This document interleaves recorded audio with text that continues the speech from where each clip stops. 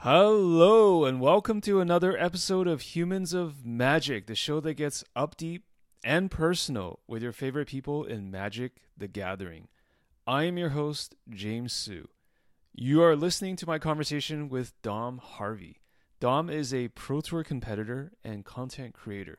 He is very high level, whether it's playing Magic or creating amazing Magic content. In this conversation, we're going to be going into Dom's backstory, how he went from UK to Canada, what it's like to go through COVID in a new country, as well as some of the ups and downs of being a content creator. Let me tell you, it's not all good times.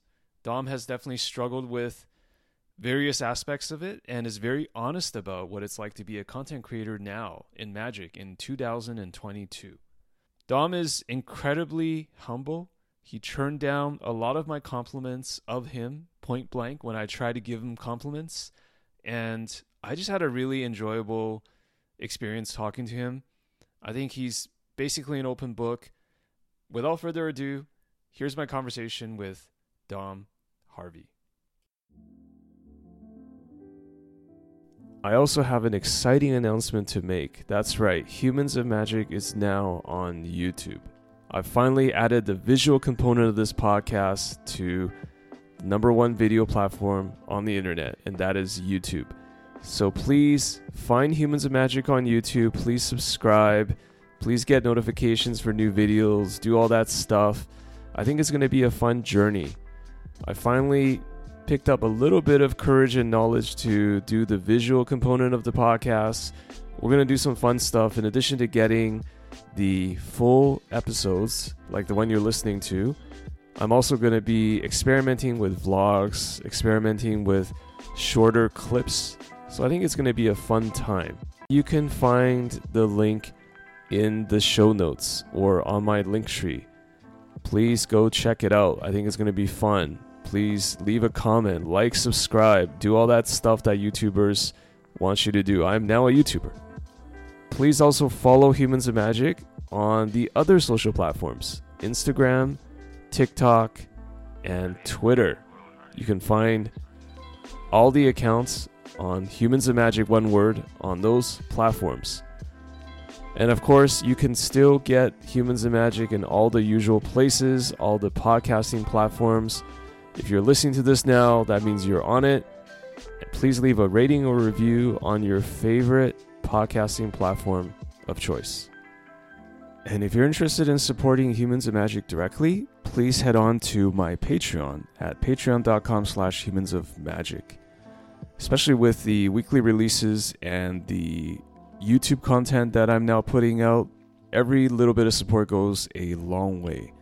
If you join the Patreon, you can get access to our exclusive Discord community, and we can chat. You can give me feedback. So Patreon is a good time. Please consider joining if you haven't already. Dom, how are you doing today? I'm doing good. How are you? I'm doing all right. Whereabouts are you today? Are you in Canada or the US or somewhere else? Well, I'm in Toronto or Toronto. Wait, so...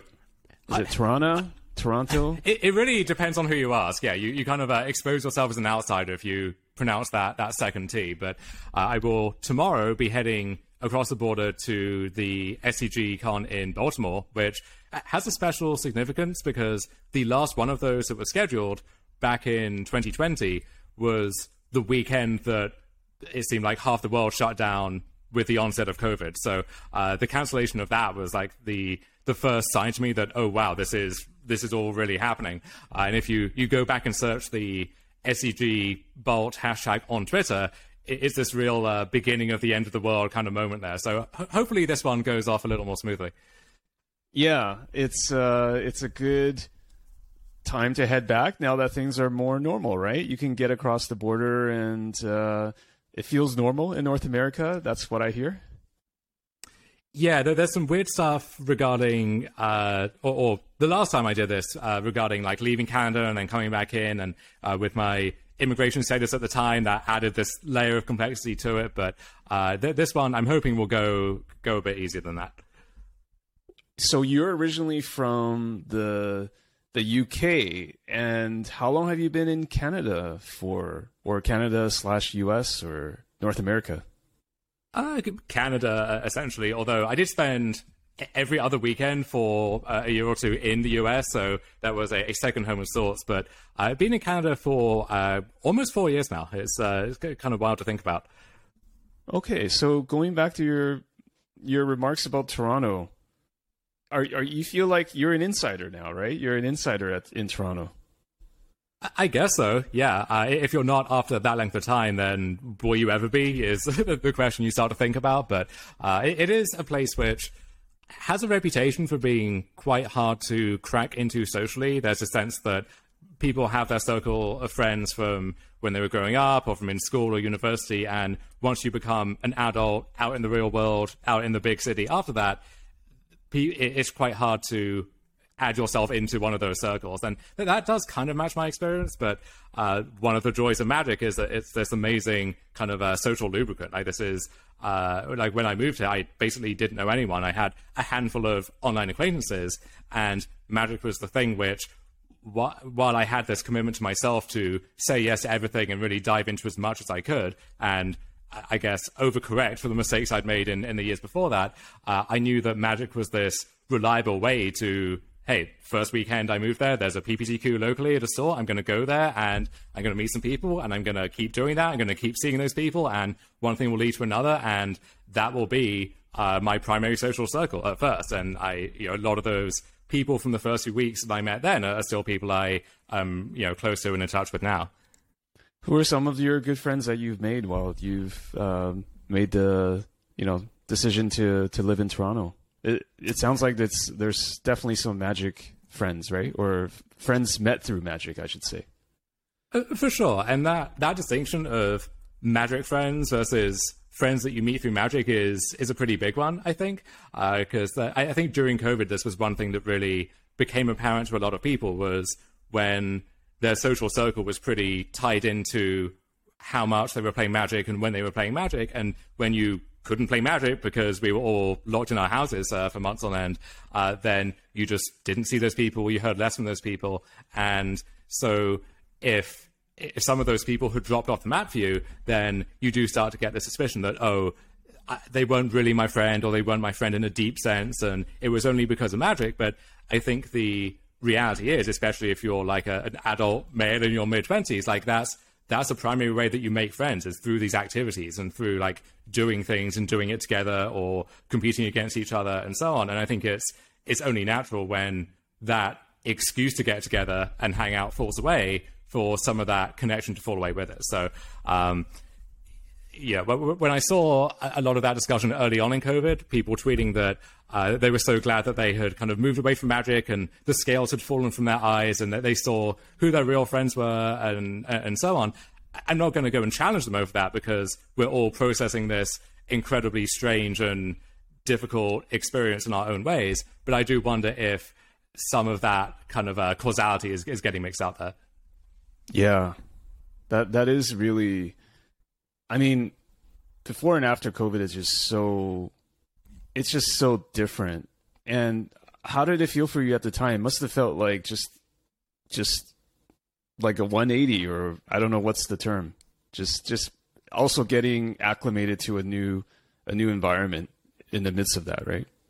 Well, for me personally, it almost felt like I'd been sent back in time a few years, because for most of the 2010s, like while I was at university and then the few years after that, I was essentially a hermit. I didn't really get out much or talk to people much. I would sometimes go to Magic tournaments, and that was the primary way that I would see a lot of people. But for the most part, I just kind of kept to myself and was quite reclusive. And so that was, in one sense, that was voluntary back in the day, but it didn't really feel like that at the time. It felt like there's not really an excuse to, or there's no reason to go beyond these boundaries and try and explore new things, because it's just bound to fail. It's not going to work. That's kind of the mentality that I'd got myself in. So that was technically voluntary, didn't really feel like it. And then we get into COVID, where this is a state that's being enforced on everybody, including people who, until that point, were social butterflies and social animals who really thrived on getting to hang out with people as much as possible. And for them, I imagine it was much more of this radical upheaval than it was for me, where for me it was okay, well, I guess I'm doing this again for the foreseeable future, and I hate that. Like I moved to a different continent across the world to try and escape that and get out of that rut that I was in previously. But it's not an unusual experience, and I wish that there had been. But having to kind of just bide my time like that, I suppose, wasn't as alien to me as it was for a lot of people. What was your main motivation for moving to Canada? Well, part of it was that as I alluded to, I was really in this rut back in the UK. I felt like my life was kind of going nowhere. And when I asked myself, is that likely to change in a year, in 2 years, in 5 years, it was unclear how any of that was ever going to improve. And so this was like the one last big roll of the dice, if you like, to see if, if it's me, then moving across the world is not going to fix that, because I'm still me and I'm still... I have the same personality, behaviors, mindset, what have you. But if there are any kind of environmental or external reasons why my life is like this, then by throwing all of that up in the air, maybe when things land, those will be different, and then my life will be different. And it worked out. I don't know if it was meant to work out, or if I was lucky that it did work out, or anything like that. You get into some like weird existential questions at that point, but I don't regret that choice at all. And I don't know, I had the sense from even years before I moved that I'm not going to be happy here in the UK. And it took me longer than I wish it had to take the steps I needed to do to try and challenge that. But maybe the timing there was wise, in the sense that if I had moved when I was 22, 23, maybe I would have missed out on some of the opportunities that I grasped when I was here. And then I would find myself slightly less unhappy instead of, I think in a much better place now. Can I ask, what was it about being in the UK? Was it like just your particular city or the scene that you were around, or there? Because I don't want to generalize it, but oftentimes there's some sort of trigger or boiling point where people decide I need to displace myself, literally across the continent. Like there's got to be something, right? Yeah, I did wonder if it was something local to me, and one way to try and change my life would be to do the thing that a lot of people in the UK would do in their early 20s, and I'm going to move to London and I'm going to figure it out, and if you can't do it there, then where are you meant to go? But I did suspect that it was something about the UK as a whole, and I don't think that these are complaints that are particular to me necessarily, but there is, for me, the one thing that always held me back was it felt like there's a real lack of kind of sincerity or connection, and you're really not meant to have strong interest in things or really set these goals for yourselves and try and chase those outside of a very narrow context of climbing the corporate ladder, or these very narrowly prescribed goals that you can set. And if you have interests that fall outside of football and drinking and a few other things, then that's just seen as a bit weird, mate. Like that's like, why are you doing that? And there's like, for me, there was this ambiguity when I tried to meet people and connect with people of, am I doing something wrong? Am I the one who is just fundamentally bad at this? Or is this just how British people are? Like, are we kind of withdrawn and kind of not introverted necessarily, but not as welcoming to new people or new experiences in that way? And it is funny that even though the UK really punches above its weight in terms of performers and entertainers, right? When you think of musicians, actors, comedians, TV as a whole, so on and so forth down the line, the UK is world leading in all of those, despite its population and so on. But when it comes to actually forming those sincere connections with each other, I think especially for guys in the UK, there's a real just tall barrier there that's hard to overcome. And it's not a matter of individual blame or anything. That's just, some of it's individual, some of it's systemic, what have you. But it just felt so much harder, even with the people that I did consider friends back in the UK, than it did with certainly a lot of the Americans that I knew from online and so on as well. Also, this was more of an issue for me in my early 20s, but a lot of social life in the UK is really heavily based around alcohol. And I was teetotal when I was a teenager and for a lot of my early 20s. Nowadays, I enjoy a drink in moderation, and I've learned to enjoy that and to not have this kind of ideological objection to that I had before, where it really felt to me like if I'm losing control of my faculties, then that's a really dangerous spot to be in. I've learned to appreciate that happy medium where it can be this good social lubricant. It can grease the wheels and let people have fun without really changing the core of who you are, as long as you can do it in a controlled way.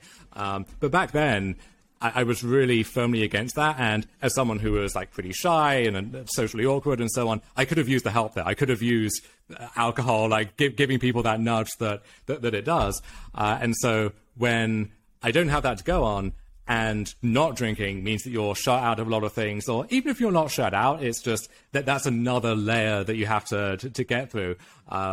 Then that was an extra challenge. One funny crossover for that with Magic actually was, back in the day, there was this issue where Wizards had mandated that Friday Night Magic, it had to be A, on Fridays, and B, it had to be in your local game store, because this was the model that worked in the US, and it seemed like that should translate cleanly across the world. But then the regional representatives of Wizards heard this pretty loud backlash from the UK, because A, we don't have many local game stores in quite the same way. Like the economics just don't really work and so on. But also on Friday night, even the stereotypical nerdy people who play Magic, a lot of them are down the pub. So you're trying to coax them out of there into some dingy game store to play cards. Like that's just not going to fly. And so a lot of the time if you go to a city in the UK and you look up the local Magic groups, it's going to be, it's Wednesday night in the local pub, and you'll buy a beer and you'll play some Commander or whatever, and that's it. So how do they get around that? Did they change the rules later so that FNMs could be in the pubs, or do they just kind of report them as being in the LGS where people are actually next door at the pub? Oh, I'm sure there was some kind of hybrid. There must have been some low-stakes tournament fraud going on, but all of the details there went above my head. Yeah. No, I mean, it just speaks to how culturally prevalent. I'm from Canada, so I guess I don't know what the proper pronunciation is anymore. But the ubiquity of just drinking in general, and if you're not into that, or if you know your limits, you don't want to get too far into that. It sounds like it can be pretty hard to just be someone who doesn't drink. It's kind of like being a Brazilian who doesn't like soccer. I guess that's what PB is, if I remember. But that's another story. I mean, hey, I was a Brit who didn't like soccer, and that was another thing too. Where that's the ultimate faux pas, right? Yeah, it really is. And since I've moved to Canada, I now have learned to follow it at a very low level to just get this baseline of knowledge in my head. Because if you go to a barber here in Toronto, a lot of them are immigrants either from Europe or from other parts of the world where they love soccer, and they want to talk to you about soccer, especially if they hear a British accent, right? You're going to get quizzed about Chelsea, yes. Man U, and so on. So if you can't pass that basic test, then now you look even weirder than maybe you did when you walked in the door with your shaggy haircut. Yeah, I mean, it's like if you have your UK card, whatever that is, like you just have to know these things, right?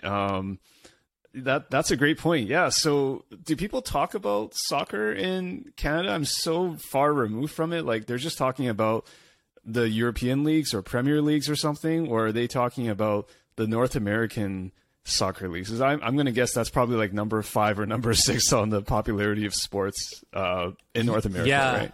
I really don't hear Canadians or Americans talk about it that often. You hear a lot of renewed interest in women's soccer or women's football recently, and the UK has been doing really well in that, the Lionesses. But it's pretty down the list behind, I guess, whatever American football is meant to be, and I hope the disdain is coming through in my voice there. And then, all the other sports that take up people's time. I don't know too much about football. I'll call it football because I'm in China and we're closer to Europe than the US. But it seems like American football / soccer is where stars go at the twilight of their careers. Don't get me wrong, I'm not a footy fan or anything, but it seems like that's where they go when they're on the downswing and they want to make good money. Is they go to the LA Galaxy or whatever team it is, right?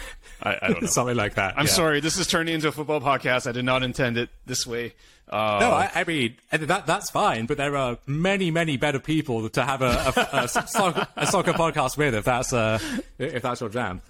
Yeah, so going back to Canada, I mean, have you found it to be obviously you have to control for COVID because that's an exceptional event. But have you found it to be mostly you said? It's mostly kind of what you like or what you're looking for, right?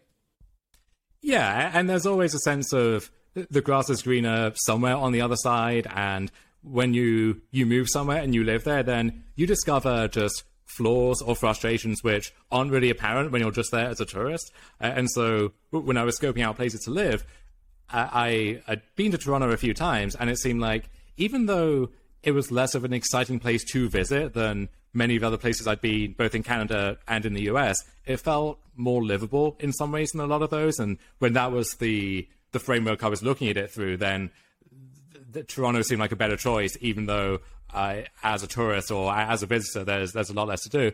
I don't regret my choice. I like a lot of things about Canada. There's a lot which just kind of goes under discussed or is frustrating day to day, but no regrets in terms of moving here from the UK. And even though Toronto has this reputation which the big city in any place has of being unfriendly and people won't give you the time of day and so on, that London is that in the UK and New York and so on. Like I don't actually, does Beijing or I guess Shanghai even, is there somewhere in China that has that same reputation? Oh yeah.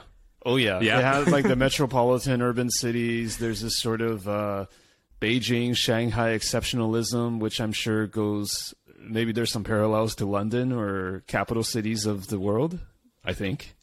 Maybe. Yeah, but even though Toronto has that reputation, I found, even if we accept that's true, I found that it's still a much more welcoming place than when I was in the UK. And some of that is just the sheer number of people. Like when you're around millions of people in the city, and then you have the greater Toronto area and so on. Like you can find your people, even if that's a narrow niche, whoever you are. Like there's someone in that area for you in a way that there isn't back in, the city of 100,000 people that I lived in the UK, or like the tiny village kind of wedged between that city that I lived in before that. So some of that is just statistical, but I do find that on the whole, like I connect better to Canadians than I ever did with Brits at the time.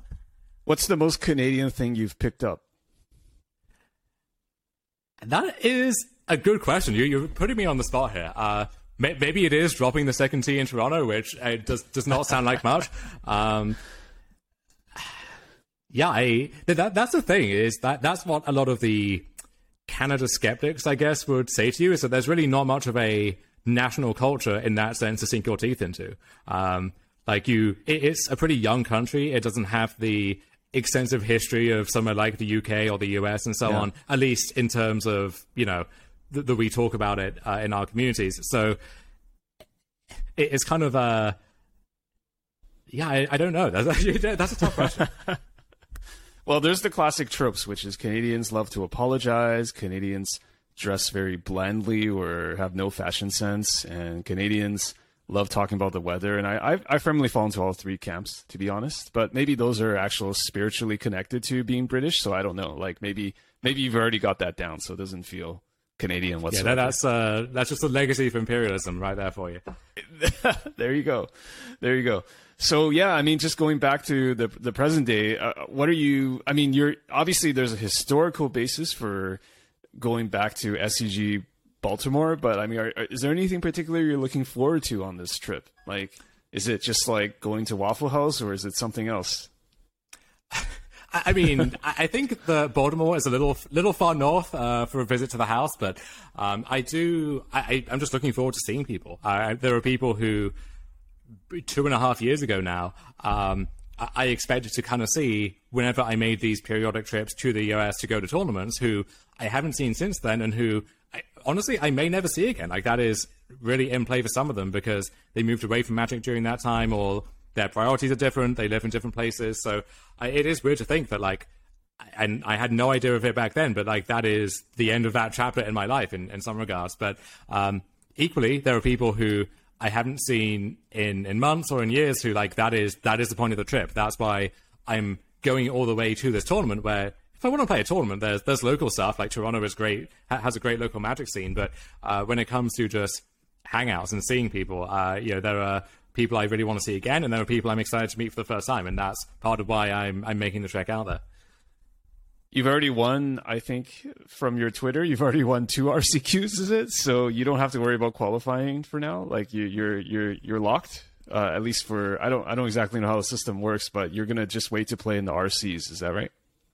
Yeah, I have my 2 invites locked in, and now I get to play the role of gatekeeper, essentially. I get to free roll the local RCQs. There's nothing on the line except for store credit and so on, and just I show up, I hang out, I play Magic, and if I win, great. But I guess it's not great insofar as it burns an invite from someone who could have used it instead. But it is, I think, an important feature of the system as it goes forward, and it's something which is pretty unique to Canada. So a lot of Americans, for example, they find themselves in the position of they win the RCQ to get their 1 invite for their 1 regional championship as opposed to the 2 that we have in Canada.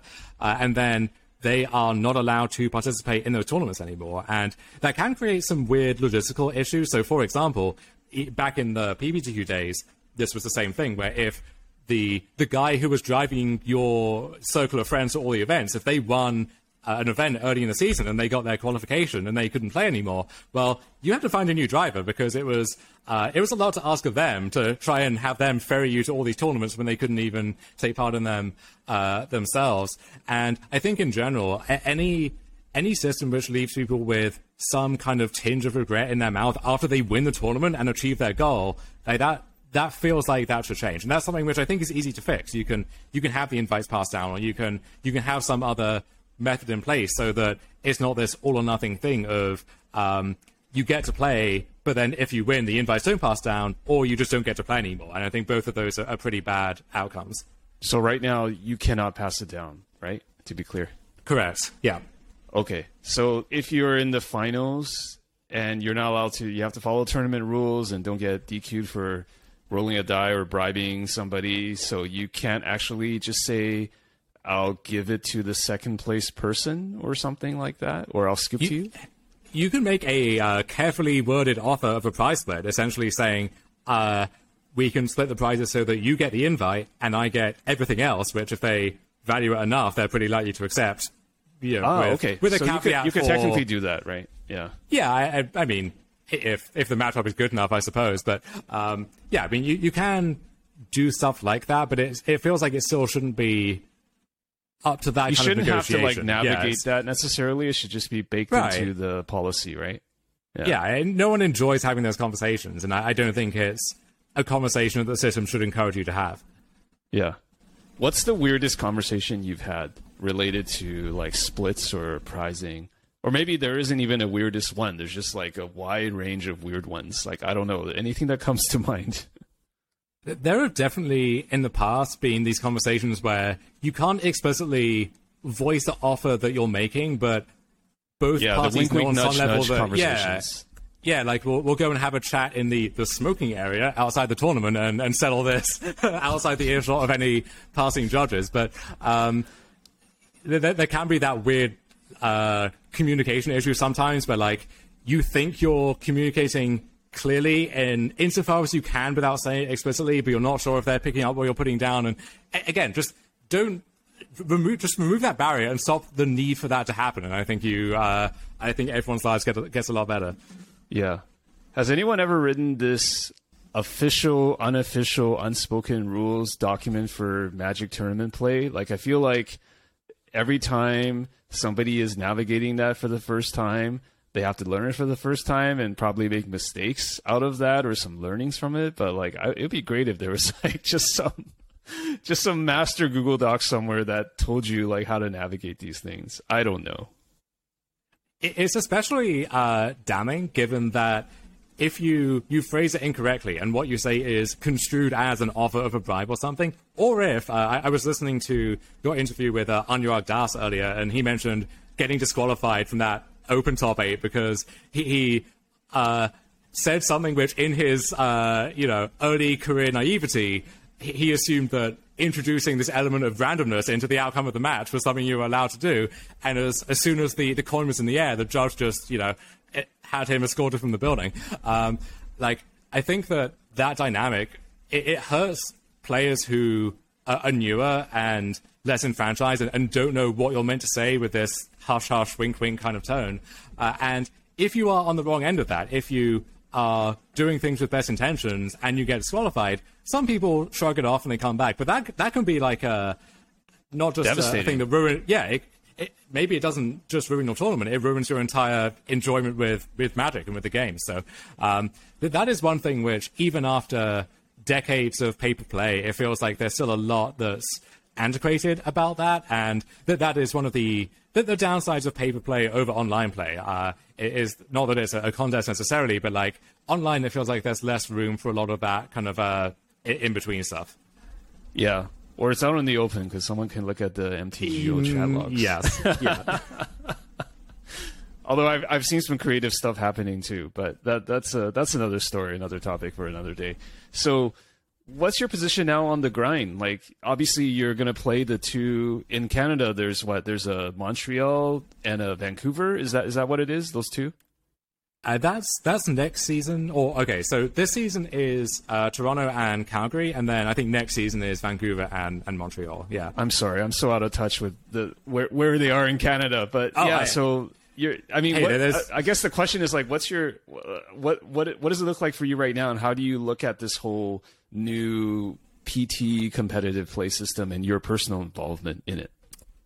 In a way, I feel like for this first cycle, at least, I'm free rolling those tournaments because I have the invite to the first Pro Tour, like the first paper Pro Tour, when that returns early next year. Which, as of right now, they have not announced the date. They've only said it's in February, and one of my best friend's wedding is in February, so unclear yet if there's going to be a scheduling conflict, which I'm going to have to resolve somehow. But which one are you going to choose if it's on the same weekend? Well, hopefully I don't have to choose. I'm hoping they will let me defer the invite, but I will grit my teeth and go to the wedding, I think, if it comes down to that. Okay.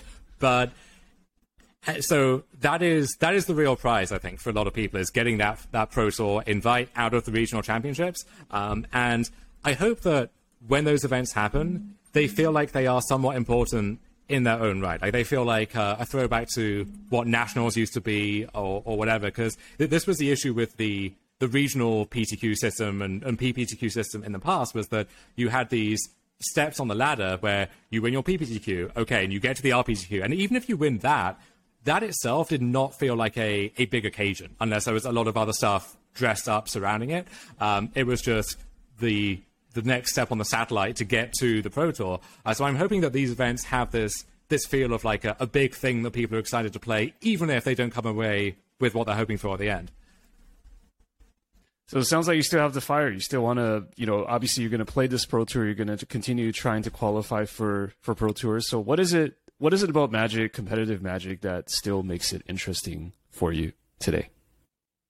So for this first Pro Tour, at least, I had this sense of unfinished business because I got to play one paper Pro Tour under the old system years and years ago now, and I did okay with that, and it was a great experience. That was the first time actually I got to go to the US and go to Canada, and had some amazing memories from that whole trip, and made some friends who I still keep in touch with to this day. And that to me is like, even if I had bombed out of the Pro Tour completely, just having the ability to broaden my horizons like that with that kind of travel, which was on WotC's dime because of how the system worked then. That was a really life-altering experience, which I know a lot of people have similar stories of how their first Pro Tour, it wasn't just a tournament, it was a trip that encompassed the tournament and everything else. So I had that, but then past that, all of the equivalent Pro Tour experience, if you want to call it that, was online. So I won an online PTQ in the very start of COVID, which qualified me for this online tournament, which at the time, WotC was at a loss, just like the rest of us were, with how to handle the whole COVID situation. So we had this tournament which no one really took that seriously or put that much weight on, and it was pretty shambolically run, and it was just kind of a mess from start to finish, and it felt like that's not what I won. I did not win an invite to that. I won an invite to the Pro Tour, and I won that Pro Tour invite, and instead I got this. And you can't blame them back in early 2020 for not scheduling some large paper tournament, right? But I almost wish I had the option of waiting until we were back here in 2022, looking towards 2023 to get that opportunity, even though it would have involved a wait of several years. And then early in this year, I won back-to-back online PTQs, and those were for the set championships, as they were called at that point. And those felt like better, more prestigious tournaments, even though each of those had their own share of horror stories in terms of running an online tournament on the Arena client associated with them. And so those were good experiences for me, and I got to take an item off the bucket list in terms of testing with some world-class players, and I really enjoyed a lot of that. But it's still not the same. It's still not the paper Pro Tour. And now that we have an in-person event that is called the Pro Tour and has that label and that legacy associated with it, it feels like that is the thing that I won, I guess now, several invites for, and I want to nail that, and I want to maximize my chance of doing well at that tournament. You've been really deep in Magic for a very long time, and obviously been a very high-level player all this time. Did you come up or grow up just watching the paper PTs and just kind of having a general appreciation for its legacy and just the competitors and the whole thing? Yeah, I grew up watching the paper PT insofar as you could even watch the paper PT back then, because coverage as limited we coverage, know it today. Yeah. I mean, limited coverage in the literal sense of you got to see limited sometimes, and that they never quite figured out how to do that properly. But the coverage as we know it only started about a decade ago in 2012. And so when I was getting into the game in the mid-2000s, I was devouring everything I could, old articles, old tournament reports, everything. But back then, there was no Twitch. YouTube was in its very early stages, and there was certainly not Magic YouTube as we've come to know it. So in terms of just the content that was out there, there really was not that much to go on. And so you would treasure every scrap of that you could get. And when the Pro Tour came around a few times a year, then you would want to watch it, but they would only broadcast the top 8, and maybe you would get some deck techs or a few kind of video skits or what have you, and there would be text coverage.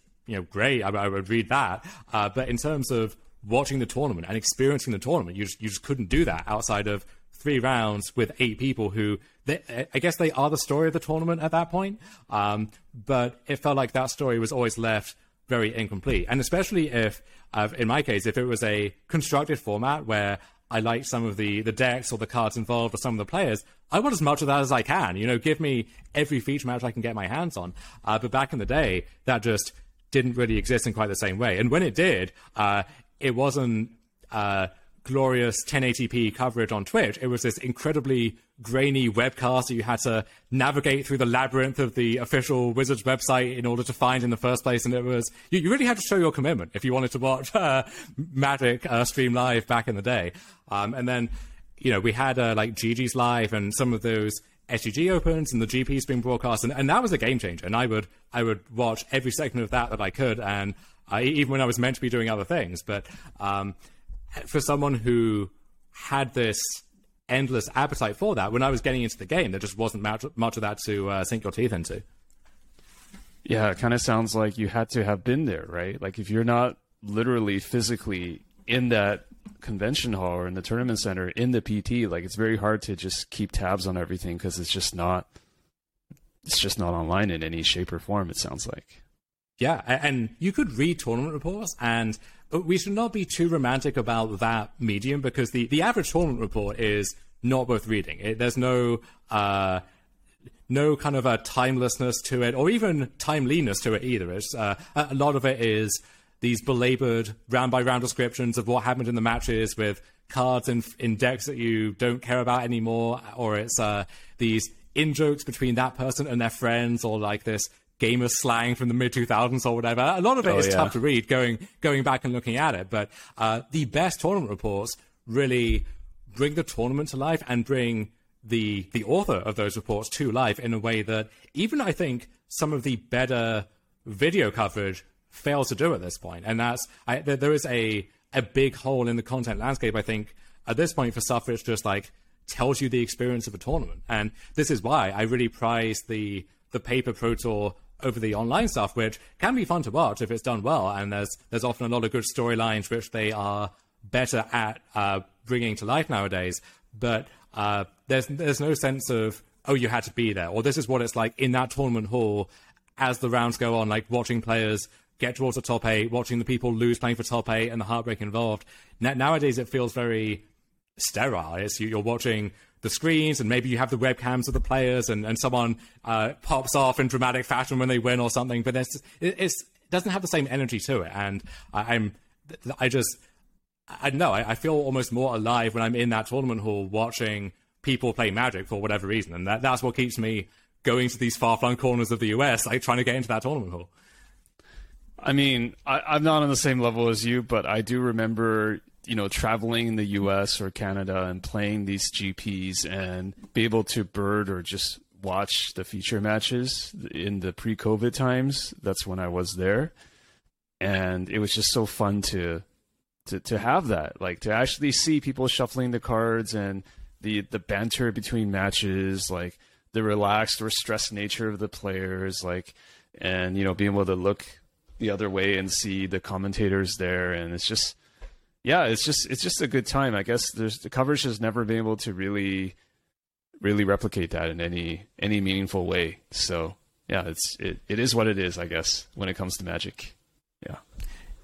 Given your circumstances and how you felt about the PTs back then and the online and now, it feels like the piece that you wrote on Pro Tour Philadelphia then has an extra level of meaning, at least the way I interpret it, because it's a way of looking back at a very seminal tournament at a very different point in time in Magic. I think this was 2012, was it?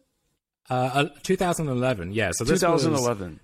Yeah, this was just before they started doing the day 1 and day 2 coverage. So this tournament was still shrouded in mystery, and you would hear all of these wild tales of people dying on turn 1 and turn 2 left and right, and this crazy new format that was just being explored. And so it felt like, of all of those missed opportunities of Pro Tours that were lost to history in one sense, this was one that really deserved to be covered. And so this is the piece that I'm most proud of having written in the few years that I've been writing Magic content now. And I feel like it's a story that needed to be told. And even if I'm not the best equipped to tell it, in the sense of I wasn't there, like I don't know what it was like in the room, I'm relying on these people to tell me and to bring it to life themselves. I can't really be an active part of that process.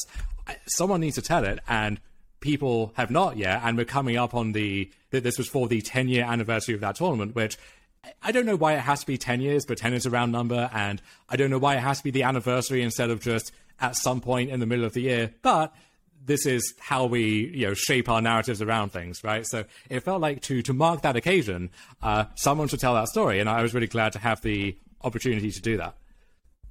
Yeah, so I'll definitely put this article in the show notes, which is the oral history of Pro Tour Philly. So as I understand it, this is a concept that you came up with, or you came up with Ari Lax. And tell me about how, I mean, you mentioned that it's kind of a 10-year anniversary of really the modern format, and and 10 is a nice round number. But tell me about how you developed this piece, because it's one thing to take a concept to actually something that's executed very well, which in my opinion it was. Like, it's just a brilliant piece. Just like you really get that context. So tell me about how you guys kind of developed that outline and that content. Yeah, so at the time, Ari and I were creating this modern podcast every week for SEG, which lives on now under our own banner. You can search for Dominara's Judgment on wherever you get your podcast. And so given that, the first ever Modern Pro Tour and the creation of that format was coming up on its 10-year anniversary, we felt like it was only right to mark that occasion in some way. And so I floated the idea to Cedric Phillips, who was our editor at the time, of what if we do this kind of oral history project to mark the anniversary of that. And I wasn't sure what the scope of that was going to be at the outset. And so there was one point a few months in advance where we had this slow news week and we weren't quite sure what to talk about. And so I thought, well, let's just do this now, and I'll talk to a few people and I'll write something up and do this little companion piece alongside it, and that'll be our piece for the week. And Cedric came back and said, I think there's more to this that you can put into it, and if you give it more time to develop, then there is a ceiling that you can reach there. And so I felt like, all right, I have a few months until the actual anniversary of this week and this tournament comes about. So let's take all of that time and work on this behind the scenes and really put effort into piecing this together and making it the best piece that it can be. And so with Ari's help, because he was there at the time, he was competing in this tournament. He had the connections with all of these pros in the top 8 and all of these community figures and so on.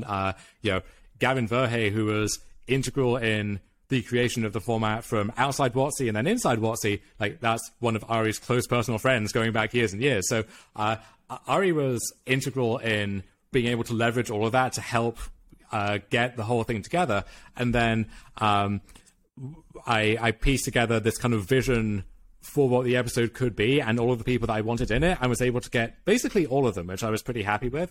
There are a few gaps, like if you look down the top 8, I at least get some small form of commentary from most of them. I wasn't able to get in touch with Chikara Nakajima, for example, like one of the Japanese competitors in the top 8. Reached out, didn't get a response, and I think that there was a language barrier there as well. So I kind of wish, just for completion's sake, we'd had that in there. But for the most part, like I feel like everyone who goes to that Pro Tour has a story in one sense, and it sounds kind of twee to put it like that, but everyone in that Pro Tour has a story. A lot of those are interesting to some degree, even beyond I'm a top 8 or what have you. And so I wanted to get a good mix of, these are all the people who, maybe these are the 8 who you did get to watch on day 3 of coverage on Sunday. But then here are also the people who came close to being there on Sunday, but fell just short. And has that memory haunted them or changed for them after 10 years? Or the people who, like, this is their first Pro Tour, and what did that experience mean for them, and how are they able to convert that forward? And one of those, in fact, was a recent guest of yours, Alex Hayne, who at the time was this young Canadian wet behind the ears playing in his first Pro Tour. He goes to that Pro Tour and sees behind the curtain, realizes that actually these are not the amazing magicians on the next level that I pictured. Some of them are, but I can hang with these people. I can get to that level. And so within 8 or 9 months, he himself is a Pro Tour champion, and then he parlays that into a career as a pro player in the MPL, at the top of the game. But this is where that journey started for him. This was a crucial step on that journey. So it felt like there were so many stories at this tournament in particular to be told. And so I really did my best to go out and seek those and have those people tell them in whatever way they wanted. How challenging was it for you and Ari to shape the narrative? Because I've been involved myself in creating features like this, and it can be difficult to figure out how to hone in on, for example, an Alex Hayne versus, Josh, who had the Splinter Twin deck, versus somebody in the top 8. Like, did you set out to have a certain narrative or agenda, or did it organically come together as a result of just talking to a lot of people? Like, what was that process like for this piece? Some amount of it was just, who can we get? And so if we didn't have Alex Hayne, for example, if we couldn't get in touch with Sam Black for whatever reason, then that changes what the ultimate story would look like in the end. And so to some extent, it is just a function of who shows up to tell their story. And even though I had my own, I guess, historical memory or impression of the tournament coming in, and I kind of had a sense of, these are the stories that I want to prioritize and try and tell in particular, I also tried to take a step back and not really insert myself into that process too much, and not kind of, because I don't really have an agenda in telling these stories other than, this is, the piece I want it to be, versus if I'm someone who, if I'm working on the coverage staff for that event, then there's, to some extent, this incentive to tell a story that you think will resonate with a particular audience or will drive things in a certain direction, even if maybe it's not strictly historically accurate or whatever. But for this piece, I felt like there was no pressure to point it in a certain way, and so I could just let it come to me, and then once I have all of this information in front of me, kind of bob and weave and try and tell that story the way I wanted. And so I had the raw material, which was dozens of pages of transcripts of interviews, and then I had to cut all of that down and decide for myself, what are the important parts, what are the bits that people are going to want to hear.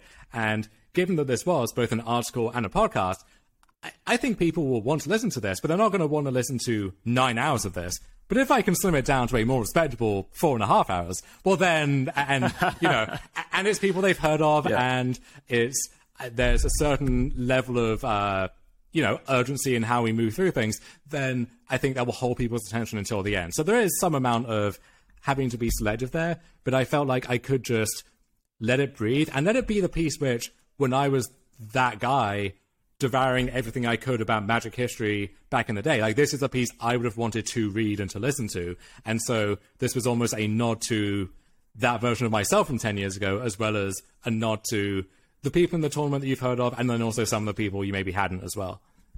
So you were writing and recording this kind of for yourself in a way, as being a reader or the audience, is that right? Yeah, and I think that description is true of a lot of the better content that you'll find out there, or at least the content which people will feel most personally proud of. Like, if I had finished this and filed the whole thing, and Cedric had come back and said, okay, change of plan, sorry, we're not doing this, I still would have felt happy to have gone through that whole process and to have got a chance to chat with these people and meet these people and listen to what they had to say, even if I couldn't then broadcast that to a wider audience in the way that I was hoping at first. Can I tell you my favorite part of this piece? Sure. It actually feels like the deep cut, because what I did is I was one of the people that actually went and read the transcripts of the full interviews, which is kind of like the unabridged, right, version of the story. I read the story, then I read the pieces, but I found the story or the interview with, the name unfortunately escapes me right now, but he was the person that with his partner did the Walk the Plains and did all the documentaries on the Pro Tour. Nathan Holt, yeah.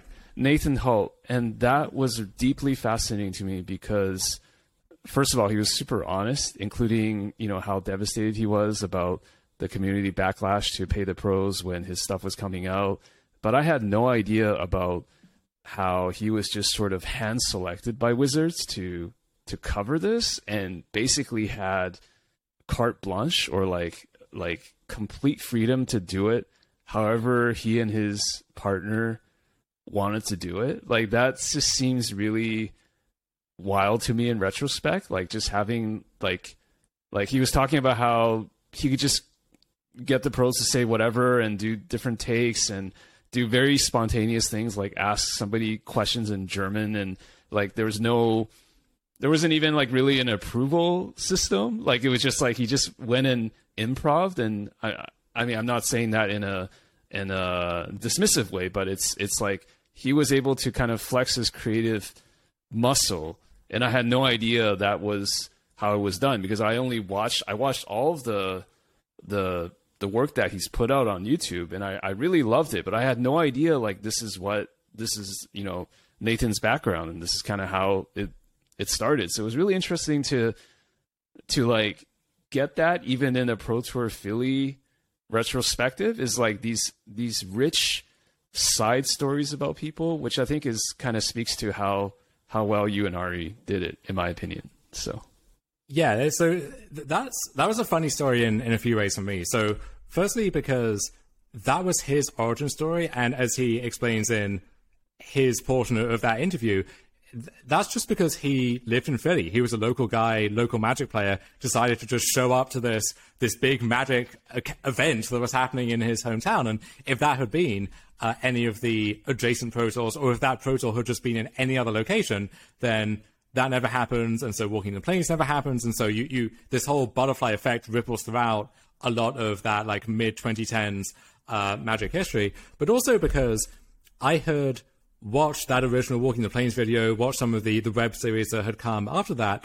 back in the day, and decided this isn't really for me. I'm not the target audience for this. And even though it is going down well, and this guy sounds like he has a pretty good gig, he's getting flown all over the world to do these skits about Magic, I don't know if I'm the target audience for this. And then later on, like through a separate interest, I became pretty close with Nathan's wife, and I didn't know that she was his wife at the time. But then when like I see on Facebook like tagged with Nathan Holt, it's like I put two and together, and it's like, oh wow. So I then like met them in person and kind of became friends with them, and then got to like loop back around to this period from years ago when I didn't know this guy and frankly was not really engaged with his content, and actually get the inside scoop on how all that came together and get this new appreciation of it. Because, for example, what he said about how when he's goofy, it allows the people who maybe fit that stereotype of like the reserved, buttoned-up Magic player to come out of their shell a little bit, because they know that they're never going to be the one who's looking silly. It's always going to be him.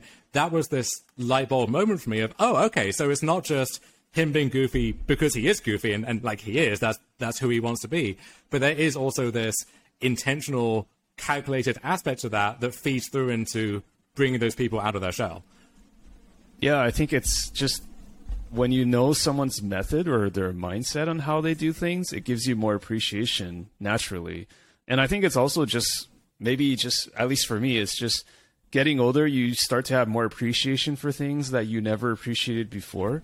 Like even object-oriented things, like, you know, I didn't appreciate this bottle of wine, or I don't know, like how this Magic card is made, and now I do. So it's just like, I don't know exactly what it is, but yeah, I really enjoyed the piece. And as I was reading the piece, I could also feel this incredible tinge of jealousy / regret, and I'll explain that, which is the fact that I thought it was so good, but it also made me feel, this is going to sound bad, but it made me feel like I could never pull this off in a million years, because for someone to do this properly, they have to actually have what you have described in your writing as like the ability to do content with a historical awareness, but you actually have to have a certain acumen of competitive Magic to also be able to write about it this way.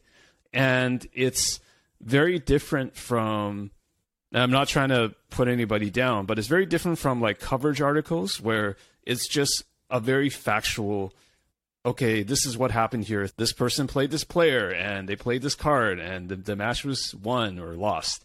But rather it's very much like, obviously you have the huge advantage of, you know, hindsight. Like you can go back and kind of like figure out different narratives. But I also feel like you and Ari were very uniquely suited to do this piece. I'm not sure if have you thought of it that way? Like it feels like you're one of like the only, like one of maybe 10 people in the world that could do this piece justice, which you did.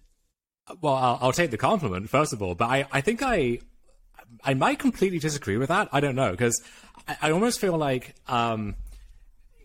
there's some kind of interview content, or there's stuff like this where the person constructing it is a participant, or there's someone who they have skin in the game, or you're interested in what they have to say about the event over and above the other stories that are being told as well. That's not really the case for me. It's to some extent the case for Ari, who was there in the room. But for me, back then, I was just some guy watching the 3 rounds of it that were broadcast and, you know, following along on Twitter back in the day. So I feel like if you didn't know much about Magic, or even anything about Magic, or if you didn't have the same passion for the project or what it involved, I think you could still get there and get to this outcome. Like you might need someone to sketch that initial outline for you, but I feel like because the process didn't really need to involve me in any way, I was just the person who happened to pick up the torch and run with it, then anyone who had the wherewithal could have, as long as they didn't get in the way, as long as they didn't obstruct it somehow, then they could almost have arrived at the same outcome, which maybe is giving myself too little credit. I don't know, but I don't feel like it's a personal piece in that sense.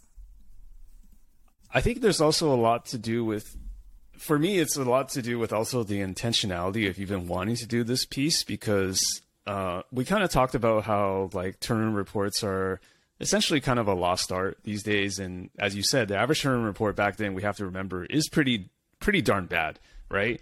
And I just feel like content has gone in this direction where we are just watching coverage and EDH gameplay on Twitch, or pre-recorded YouTube videos, or someone talking directly at a camera like this. And I just don't know if there's a lot of room for these kind of features anymore. And I think just you willing to carry the torch and do that says a great deal about it. So maybe me saying, Dom, you're one of the 10 people, like, it's also like you have the motivation or the inclination to do that. And not a lot of people do. You know what I mean?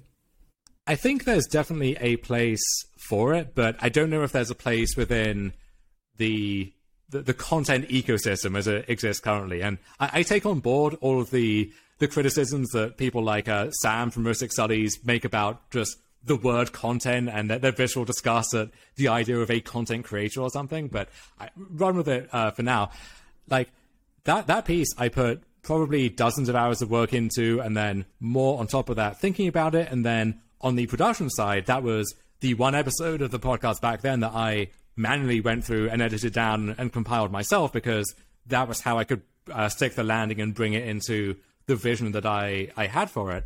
And so after dozens of hours of work for this piece, which you can only really do as a one-off, right? Like, you can't tell the story of this particular Pro Tour every single week. Like, for that one piece, I get the same kind of official acknowledgement and crucially the same compensation as I would for his 1,500 words about a deck that just top eight a tournament and his a sideboard guide, and now go on your way, see you next week.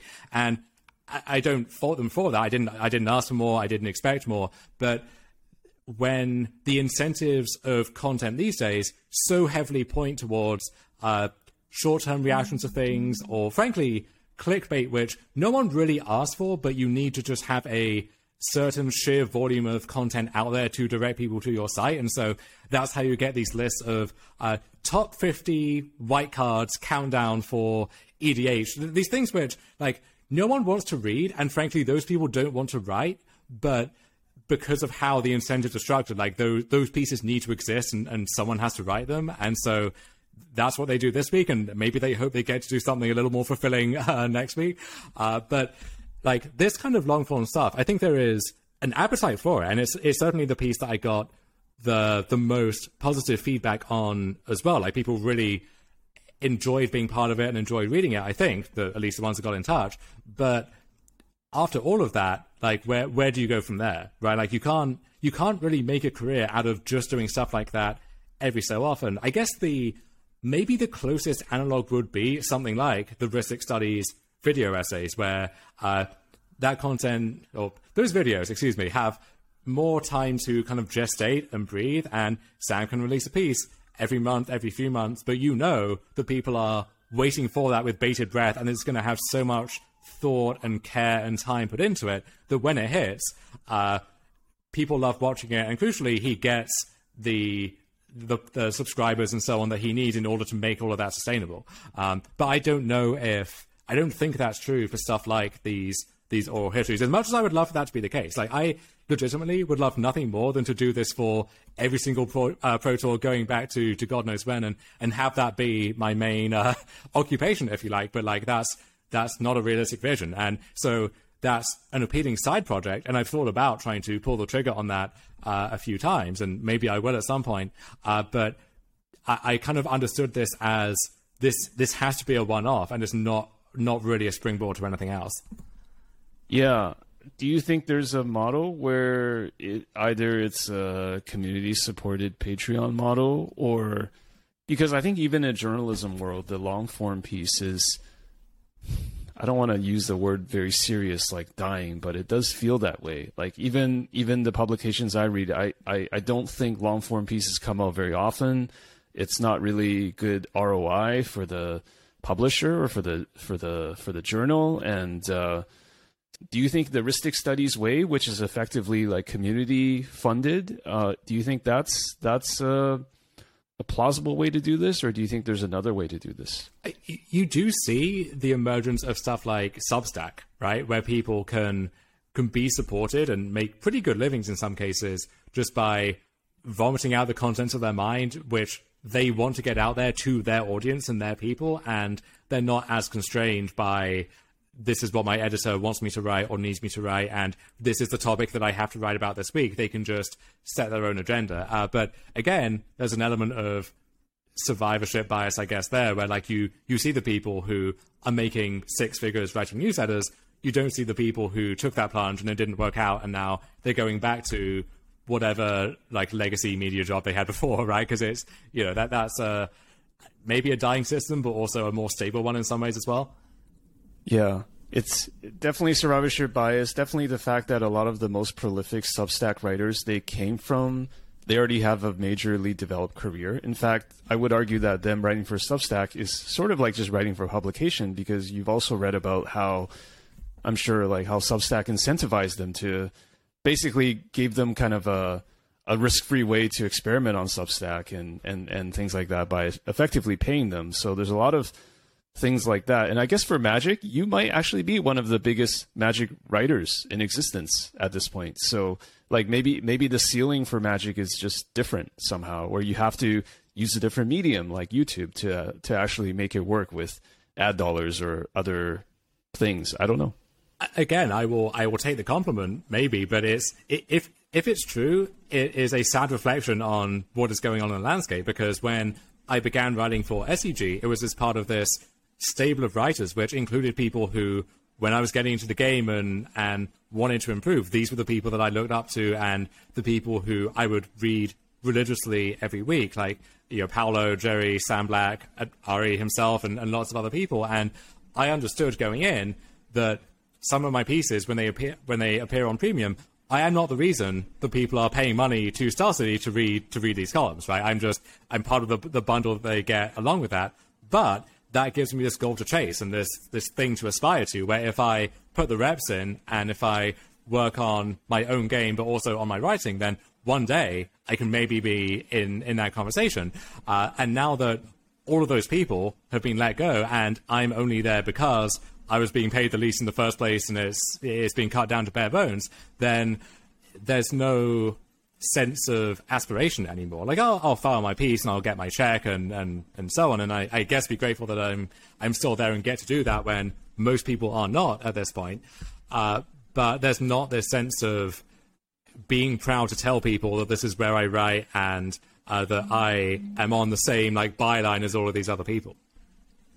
So how do you feel your writing career, where do you see the future for yourself? Like, I know you've got the podcast you're still doing with Ari kind of as an independent thing, which still great podcast. And do you have any thoughts as to, in terms of, we'll use the dreaded word content, like just in terms of, you know, writing versus podcasting versus playing Magic and then maybe writing about it versus tweets? I mean, you're really good at that, but I think it's very hard to monetize those tweets. James, that's the kindest thing anyone's ever said to me. Thank you. No, you are. I mean, you're a natural. It's like, doesn't it feel pretty surreal how you can spend, you know, like you said, dozens of hours on Pro Tour Philly, and some people really love it like I do, but then it doesn't even hit as hard as a banger tweet. Like, it's just like, what kind of world are we living in? But anyways, that's like, hate the game, not the player, right? So, I love the website. It's you know, I just say whatever I want to. I just type things, and then people press the like button, and dopamine just flashes in my brain as, you know, they floods into your brain. I like the rat finding the cheese at the end of the maze, you know. Yeah. But I don't know. I think the mediums each have different things to offer, and then beyond that, right? You have streaming. You have I don't know what Magic TikTok is like nowadays, and I dread to think about it, but I'm sure there are people pushing the frontiers, I guess, over there. I think they all have something to offer.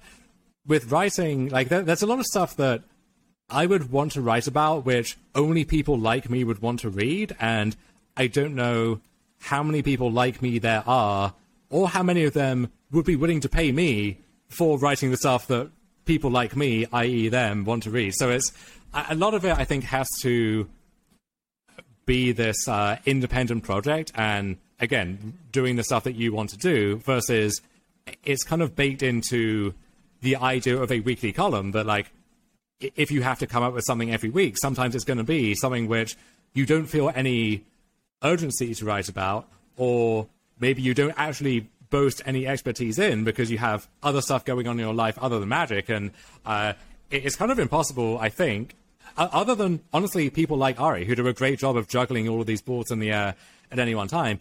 I think it's very tough to stay on top of the relevant formats that you've been tasked to write about, and to actually write your column on those and put some care into that and have it turn out well, and also balance that with any kind of other commitment if you have also a 9 to 5 normally, and other hobbies and a partner and so on and so forth. Like, something has to give, and the easiest thing to give in there is the level of care that you put into the column this week, because if you're operating at 60% instead of 85% as a writer this week, that's unfortunate, but it's not the end of the world, versus these other sacrifices which feel a lot harder to make. And so I think the idea of a regular Magic column in some ways is antithetical to that being good, or that being something which you feel you need to make.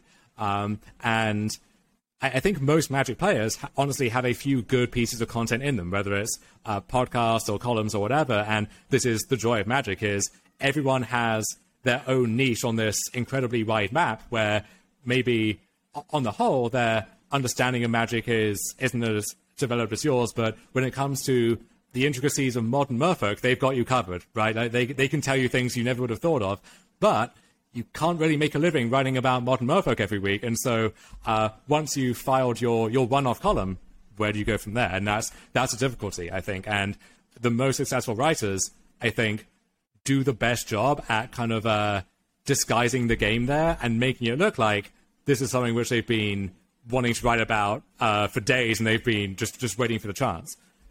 Which also speaks to the unintended consequences of Twitter, right? Because you can basically chunk an article into several banger tweets, which you have done very well. And I'm just looking at your stuff. I'm just like, this is incredible. Like, I could never write a tweet like this in 5 million years. Just take that as a compliment. But yeah, like, I think we're kind of speaking to the nature of articles and weekly releases and things like that. Have you been close to burnout when it comes to producing Magic content in the past?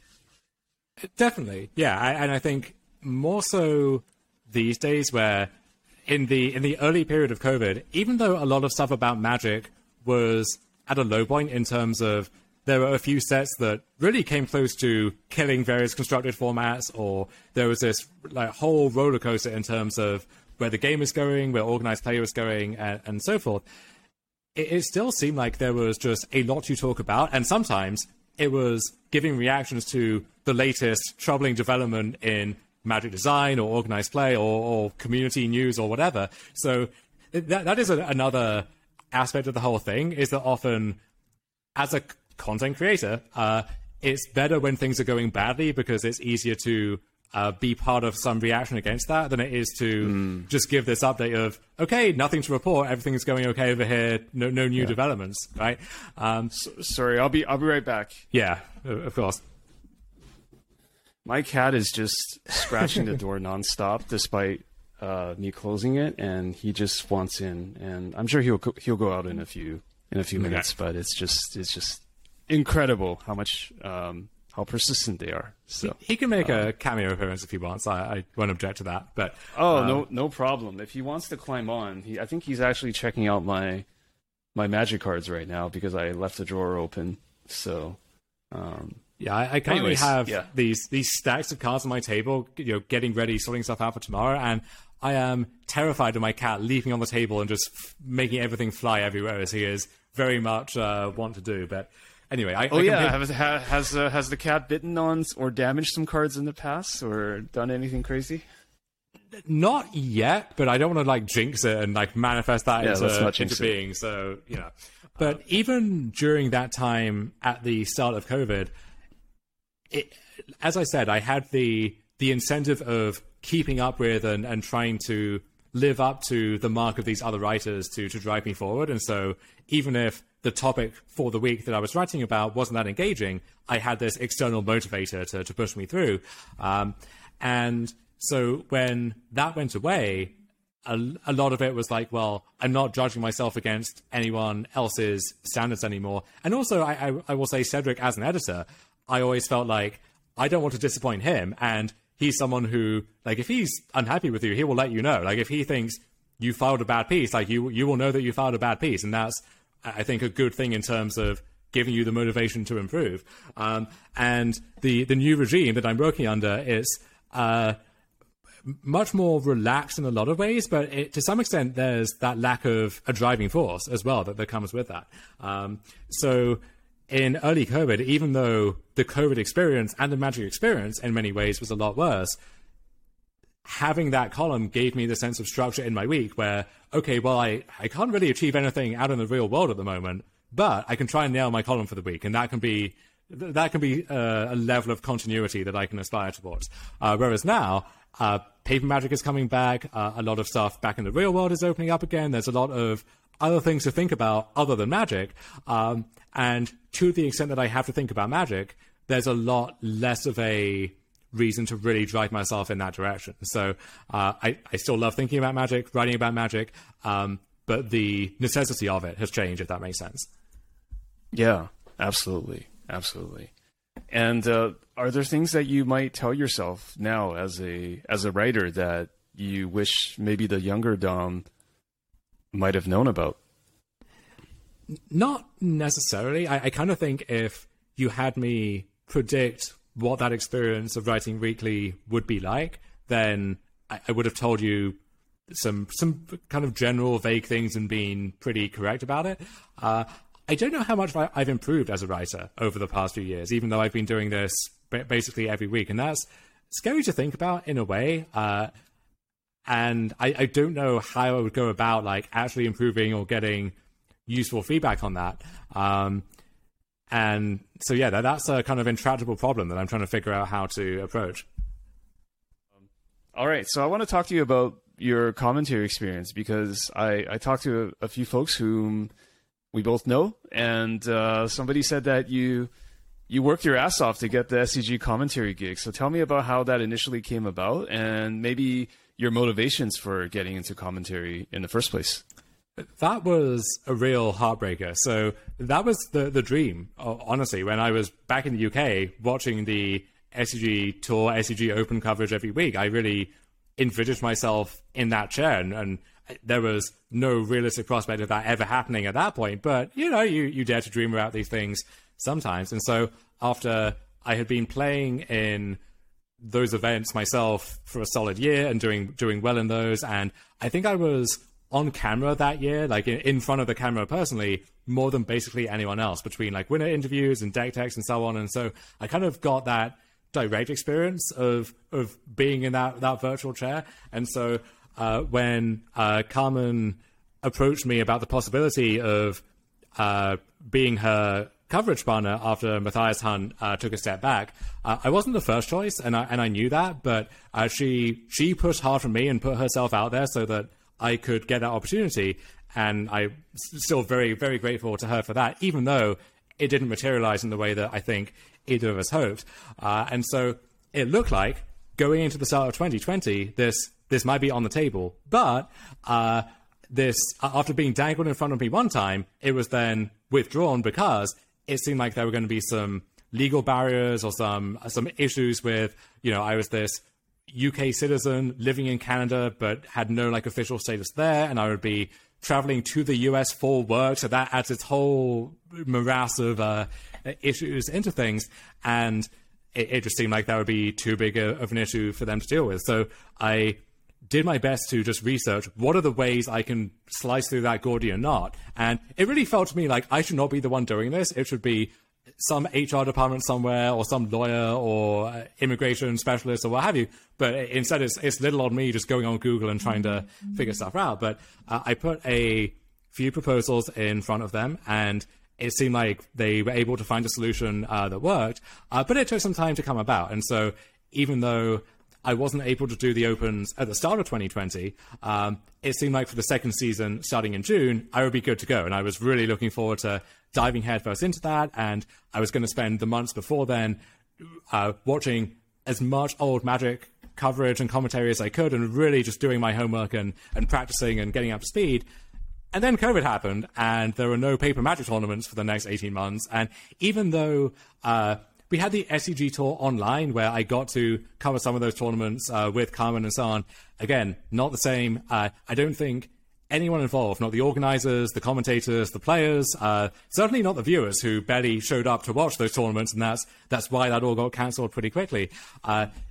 It just wasn't the same, and we knew that, and that wasn't what I had dreamed of. And so I had the dream diagonal in front of me once, and I reached for it, and it got taken away, and then I grabbed it with both hands and throttled it until it finally submitted, and it seemed like it was about to materialize, and then it got dragged away again. So there was a real sense of whiplash around all of that going into COVID. So there was this direct consequence of COVID. And look, I mean, everyone suffered from that in some way, and a lot of people suffered a lot worse than I did. But just in terms of, I went from engaging with Magic as my primary social circle at the time, my primary hobby, my competitive outlet, and now my profession, my dream job that it seemed like was about to be there. All of that just suddenly evaporated going into the early stages of COVID. And so having to work through that at a time when there really was nothing else to do because we were all just inside wondering how all of this was going to develop, that was a really weird time. Yeah. Would frustrating be an apt descriptor? An understatement, if anything. Yeah. Okay. I think in a way, it would have been worse, I think, if I had been in full flow, if I'd got to do some of those shows at the start of 2020 and then mid-season everything disappeared. But equally, I would have got a taste of it at least. I would at least have had those few shows to treasure as memories potentially and as learning experiences. And instead, I just didn't get any of that. And it really makes me wonder what could have been. Yeah. I mean, would you consider commentary again if the world got back to a more normal state and you had a regular gig? Oh, I would love to. Yeah, I would be on the first flight to wherever the tournament was. The issue is, who am I going to do it for, right? Because the SCG stuff doesn't have official coverage anymore. You have Anurag, who is this absolute hero of the community, just carrying the entire effort on his back single-handedly, and deserves all the props in the world for doing that. But there's no... maybe I could jump on one of those streams every now and then if he was willing, but there's no regular gig. There's no sense of this is a stable career opportunity to work towards. And so with that in mind, there's no sense of professional development. There's no, I have the incentive and the desire to really iterate on this and put the time in between gigs and so on to reach my peak, because there's no chance to actually get to the top of the mountain. Yeah. It doesn't have that continuity, because I've heard Magic players say that they go into commentary because it does provide that stability, right? So when you're trying to do that and there's no stability, then it really makes you wonder, why are you getting into that thing where you're kind of like a mercenary or contractor, having to figure out where your next gig is, and that's pretty tough. I mean, it's tough enough as it is being a Magic player or a content creator, let alone having to do that, right? So, well, that was the unstated aspect of professional Magic, insofar as you could call it that, back in the day, was that before all of the esports money got injected into competitive Magic for this brief period a few years ago, there wasn't that much money to go around, and so you could not make a living just by playing tournaments and doing well in tournaments. And the people who could, the dozen or so people any year who could actually do that, realistically could be making a lot more money in a lot more stable of a way doing something else instead. John Finkel, when he was top 8ing every Pro Tour on site, I'm sure he was making decent money doing that, making much better money in his day job as a hedge fund manager or what have you, right? Or there are so many people in competitive Magic who they make software during the week and then they go and play Magic tournaments on the weekend. And honestly, that's the ideal setup, I think. That sounds like a pretty good life. But they make a lot more money in the 9-to-5 software job side of that than they do in the Magic side. And so this was always the subtext of competitive Magic, such as it was a few years ago, was that, well, this isn't the stable part, but this is the gateway to a writing gig or a commentary gig or some other maybe salary position or at least more stable position, which you could parlay into something else. But now a lot of those pillars have also been knocked away, on top of this explicit rejection of competitive Magic as a lifestyle. And so now, if you want to make a living in Magic, then you really have to find your own path. So maybe you do what Cedric does. You design your own apparel brand, right? Or you have to find your own niche, but there's no real consistency in that. There's no guarantee of success either. And there's nothing really to fall back on unless you are someone who had that stability before and you've saved up enough and you've got yourself in this spot where you can take that swing, and if it misses, then so what? I know you mentioned that in your past perspectives you might consider streaming. Like, is that just a something that you don't want to do, or is that something that you might still consider doing at some point? Because I think you've said or written about how you may not think of yourself as the best person for that type of content, right? But how do you feel about it? I think it might be fun, and I still have vague aspirations to try it at some point. And once I get the setup in place, the issue is for me is that I can't be on all the time. Like, I think at my best, I can put on a good show for people. I can't do that every day. And I have a lot of days where, honestly, all I want to do is just, like, curl up in a ball under a blanket and maybe play Magic Online still or whatever. But, like, I'm not going to be engaging with an audience, and I'm not going to be engaging as a streamer because, you know, if it's gameplay, no mic, no cam, nothing else to engage you, then you're going to look for someone else who can offer you all of those things. So right. It might be fun as a one-off, but this is the other thing too, is that there are aspects of, you know, Magic and everything else which you can enjoy at a time of your choosing as a one-off or as an occasional thing, but which really wear on you over time when you feel this obligation to do them. So that, I mean, that's true of writing, that's true of, I mean, I'm sure it's true of this sometimes, right? Like, there are times when you're really jazzed up and engaged to do it, and then other times where it's, all right, well, let's get this done and let's move on to the next thing. And if one of those things becomes something which you are reliant on professionally, then that can lead to issues sometimes. Having said that, how do you enjoy guesting on others' streams? Oh, I enjoy that, and I will take any chance to taunt Jarvis or to, you know, it's mostly Jarvis, honestly, but I am open to offers if anyone else would like some company. I feel like you guys have some good chemistry. I've definitely watched a couple of them, especially when you're on the stream or the VOD. I think you enjoy talking about Magic, so, you know, in that sort of setting, it's a good product. I hate to use the word, but it's a good thing to see. So yeah, maybe you'll consider doing more of it in the future, I hope. Mm-hmm. What are your personal goals in the next 1 to 2 years? We can do Magic related. We can also do personal. Anything that comes to mind. So I guess Magic related is I have this scheduled event in the form of the Pro Tour that I would really love to excel in. But beyond that, I think it's just find a healthy way to engage with the game, first of all, because there have been times, more often than not, honestly, where it has been a bit unhealthy or too obsessive or taken up too much of my time, and I would like to get that in a more stable place.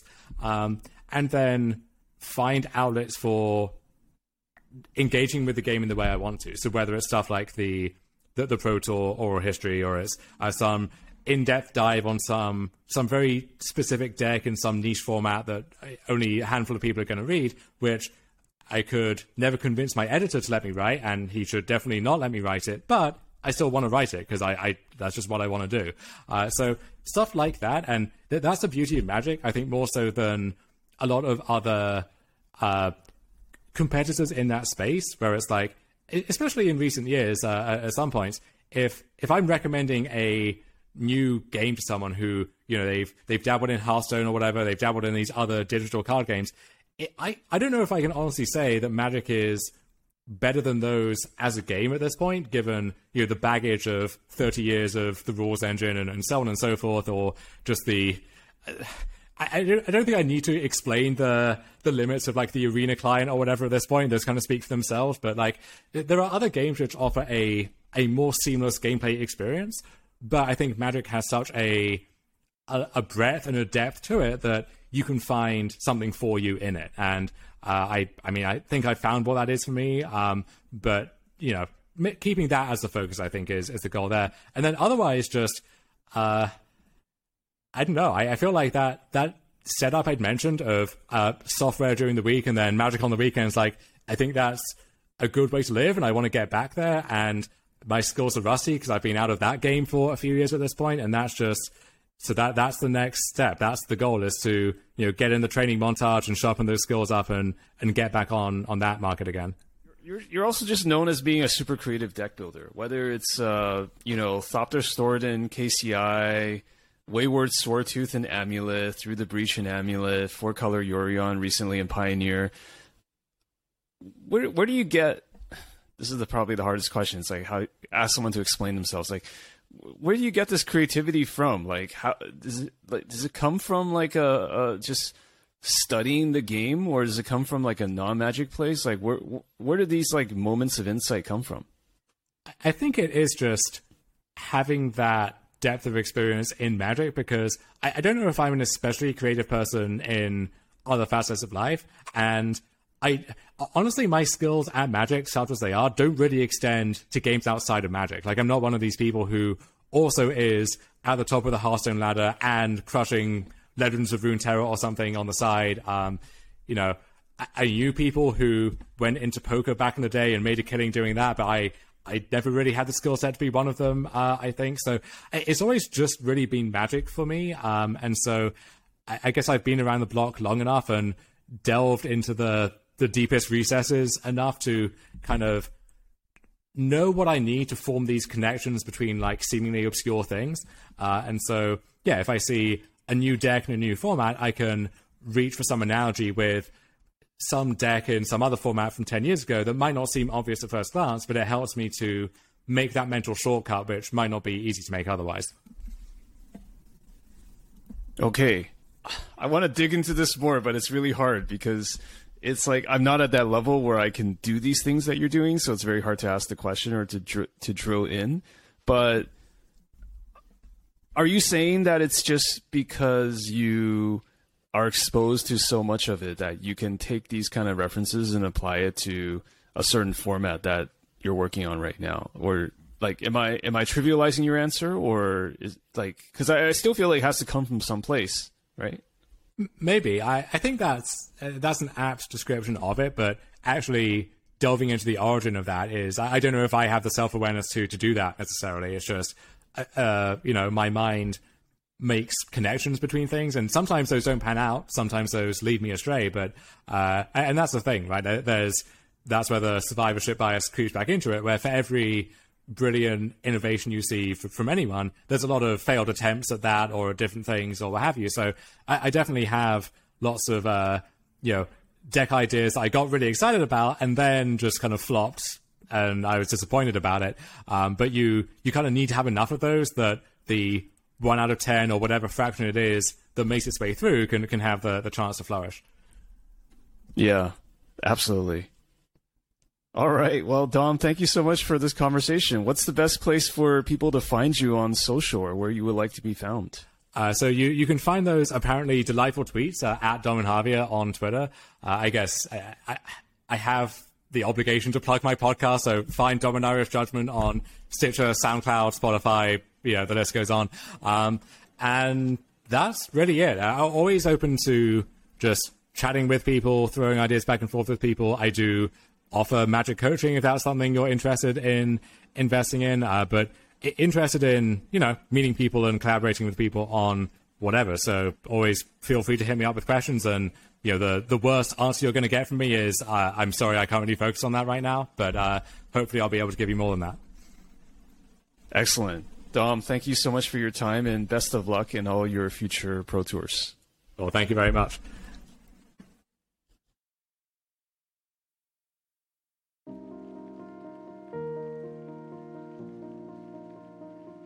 Thank you for listening to this episode of Humans of Magic. To support the show, visit humansofmagic.com, follow us on Twitter and Instagram at humansofmagic, and you can also consider supporting us at patreon.com/humansofmagic. Thanks for listening, and we'll see you next time.